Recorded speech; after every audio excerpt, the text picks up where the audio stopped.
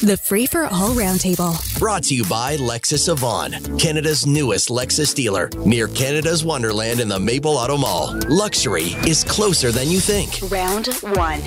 On round 1 today, Jon Burnside, Toronto City Councillor and wordsmith, I might add. Journalist and co-founder of The Line, an online magazine. Matt Gurney is here. And Sabrina Nanji from Queen's Park Observer. Happy Monday to you all. Lots of protests around the world this weekend, and here in Toronto, they estimate the crowd at about 25,000 people. I'll let you guys take the discussion in any direction, but we did send you Rosie DiManno's column today, and the headline for that says, "Empathy for Occupied Palestinians or Brazen Hatred for Israel?" Matt, I'll start with you on this one. I think, Rosie DiManno has some very interesting observations, and certainly watching people apply stickers to the window of a Jewish-owned business is beyond chilling.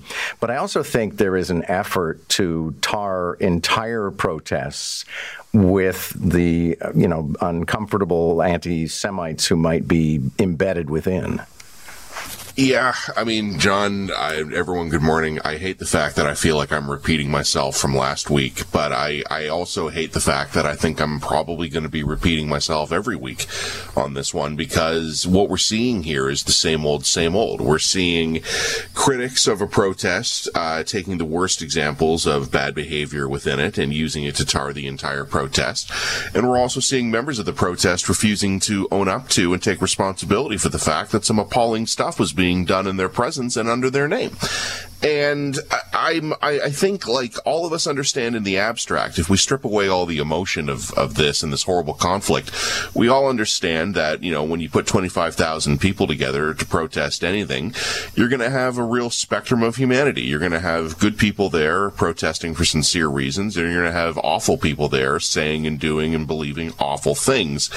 Whether or not you are sympathetic to the good people or critical of the bad people probably has nothing to do with the facts on the ground and everything to do with how you feel about the overall cause. I find it frustrating, I find it annoying, but I find it, unfortunately, oh so predictable. Sabrina, your thoughts on this? Because, again, I thought Matt Gurney made this excellent point last week that he's alluded to this morning, which was that all you needed was one Confederate flag in the convoy protests and we could tar everybody with it. But there is this aspect that a lot of people must find very frustrating, which suggests that you can't criticize Israel on any front or you're an automatic anti-Semite. Yeah, I think Matt sort of hit the nail on the head here. I think we might be talking about this on future Monday mornings, because it seems like every Friday there is a protest now. But there's a fine line, and it's something we've talked about before. I think that the organizers really need to do a better job of distancing themselves from things that are just blatant anti-Semitism. I mean, just days ago we had folks cheering to boycott Aroma Espresso, and that's really, why? Like, for any reason beyond the fact that it's owned by folks in the Jewish community. I mean, if you're at one of these protests, and I understand, if you want to hold a vigil or call for humanitarian aid in Palestine, obviously I don't see the problem there. And, when things are going too far, though, and they're calling for boycotts, they're saying anti-Semitic stuff, you got to get out of there, I think. Like, if it was me and I was down there and I wanted to, push for humanitarian support, and then I see these folks grab a megaphone and say things that are just blatantly anti-Semitic, you got to get out of there, because I think that, this is a slippery slope. What we've seen in Europe and other parts of the world are governments now banning protests. And I don't think that that's what we want in a country like Canada, where we start to tell people, who can't hold these types of demonstrations. Jon Burnside, your thoughts?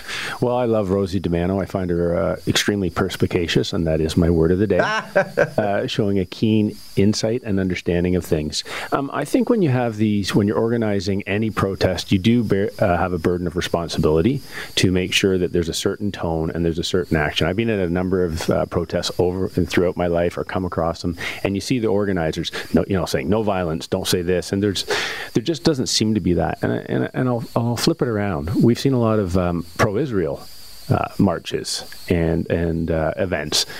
You don't have that same tone of hatred.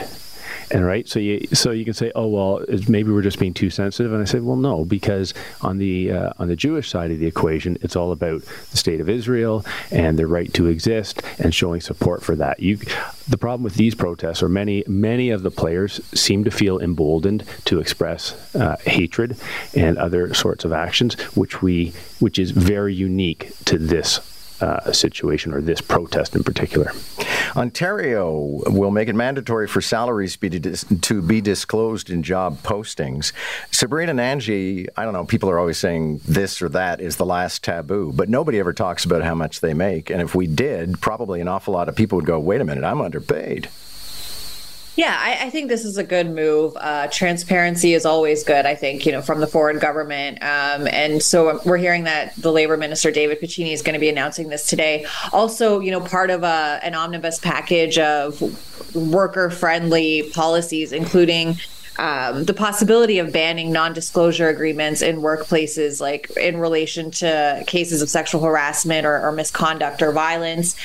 There's also buzz that they're going to be looking at AI and disclosing, whether employers are using AI to search for employees, which I think would be fairly new. I think if I would have to double check this, but I'm pretty sure that would make Ontario the first province to do so.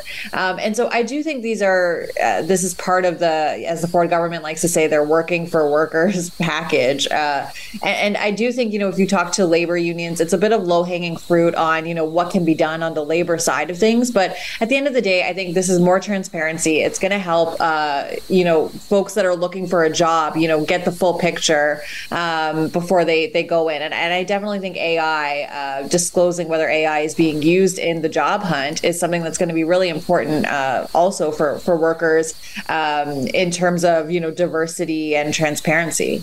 Jon Burnside, I guess for you, it's no biggie. You were a police officer, so everybody knew back in the day what you were making, and now you're on the public ticket as an elected official and probably on the Sunshine List, I imagine. Yeah, the Sunshine List from 1995. Those parameters, right? I think if now it would be like 175,000 if using the same with inflation. This is, I think, a great initiative by the government because it's low-hanging fruit. There's absolutely no cost to them, but it makes them appear that they're really out there for the worker. I'm not so sure about the AI thing. We already know that computers do keyword searches. So, when I lost my job, when I was unelected, I guess, and I was looking for a job, I was dynamic, I was an active listener, and everyone uses the same terms because they know the computer's picking up keywords. So I don't know that the AI thing is a big deal, but certainly the salary disclosure is an easy, low-hanging fruit policy. Matt Gurney, would we all be better off knowing how much everybody makes? Well, first of all, hearing the councillor there describe the keywords in his job search, I'm starting to think I know where he got into his word of the day habit because he really wanted to stand out. I think to the serious point, I think it would be interesting to actually know this, or at the very least to know what a starting salary is, because after that, you never know what negotiations you might have, or you never know. In my career a few times, it's been a long time since I applied to a job ad, like a long time, but over the way in my career, I have had occasional opportunities where someone else has come along and been like, hey, we would like you to come work for us, and we will offer you this. And I go to my employer and I'm like, hey, well, I've been offered this. Can you match it? So at least knowing where you start, though, I think would give something of an even playing field for people. And I think one of the things, I know this is going to sound like I'm being cheeky, but I actually mean this very sincerely. Most of the time, social media shaming, I think, is a bad thing and a corrosive influence on our society. Every once in a while, it's a really healthy and necessary corrective. But we've all seen in recent years some examples of someone going out and offering a job ad where it's like 70 hours a week, mining coal by hand for $3 an hour, no benefits. And the company gets rightly shamed for it, right? I think this could maybe be a healthy corrective against exploitation. Now, there's always going to be work under the table. There's always going to be unofficial arrangements. We have to be realistic about this. But in general, transparency is a good thing, and and we should have more of it whenever possible. Okay, I'd love to watch somebody mine coal by hand. It's terrible work. Fascinating proposition. Yeah, good mental imagery. Our worst nightmares, sticking with economic stories, have been apparently confirmed that companies are actually raising prices even when their inputs have not gone up, and that is driving inflation. Jon Burnside, it's not surprising. I mean, actually, this is very, if we want to get deep into it, Chicago school, which is that if we don't know the value of something, we'll pay what it is worth to us. Ergo, the company can keep jacking the price up. Yeah, I mean, I'm a little bit surprised to the extent that we can find out the prices. There's numerous apps that will do cost comparison. We see that on hotels and airlines, for a few examples. But I question whether this is very transitory, meaning a lot of companies that went through the pandemic, back to airlines or cruise lines, they took on a huge amount of debt, so now they got to get out of that debt. So are they acting in this way because they have to, or it's just the new norm? And I guess time will tell. We'll get an economist's perspective at 8:20 this morning. Jim Stanford is going to join us from the Center for Future Work. But Matt Gurney, again, to come back to the basic premise here, we were always being told, well, it's because it costs more to make this product that we're charging you more for it. And as it turns out, that may not be true. Well, I mean, one of the things we've been talking about a lot ever since we all had to rediscover what inflation meant. I had to go wiki it because I'd never been alive when it was a problem. But one of the things that happens, and John, you've already mentioned economics and economists here, once it becomes embedded, once the population, and that includes both business owners or would-be or current employees of businesses, once they start to expect it, everything becomes conditional on knowing that they're going to be making more last year than they did the year before. And if the employee says to the boss, look, inflation's going to be 5% next year, my 2% raise is actually a pay cut. If the boss is convinced he can pass on the 5% through higher prices, he'll probably give the raise. That is how we find ourselves, one of the ways we find ourselves with inflation becoming embedded and stubborn. And if you look around at what the Bank of Canada is doing and how it's working, we might actually be there already. Okay, Sabrina, your thoughts? Yeah, I mean, I think this is just a vicious cycle. I mean, obviously the costs, our supply chain, manufacturing, those things are going up. But I do think that it's depressing, yet not surprising that some companies are, I guess, taking advantage of this and jacking their prices up more than is necessary. And that's being passed on to us, the consumers. But obviously, as we know, the more you are spending, that can also drive up inflation. And so I think that this is just a vicious cycle that we're not going to get out of anytime soon. Matt Gurney, our old friend Andrew Coyne, has written a column positing the fact or the idea that Canada is falling apart and Justin Trudeau isn't doing anything about it. Is Canada falling apart? Somewhat, yeah. I don't think we're terminal yet, but things are not working well here. We've deferred a lot of maintenance, and the roof is starting to get leaky here. One of the things we have, and I look, it's not entirely Justin Trudeau's fault. Any other prime minister would be in a similar situation. We've got an exhausted government that is trying to deal with too much at the same time, and some things that we're probably going to regret missing later are absolutely being missed now. We got to call it there. We're at a racetrack, but thank you. And thank you, Jon Burnside, for your word of the day. Perspicacious. I'm just relieved that I actually didn't choke again.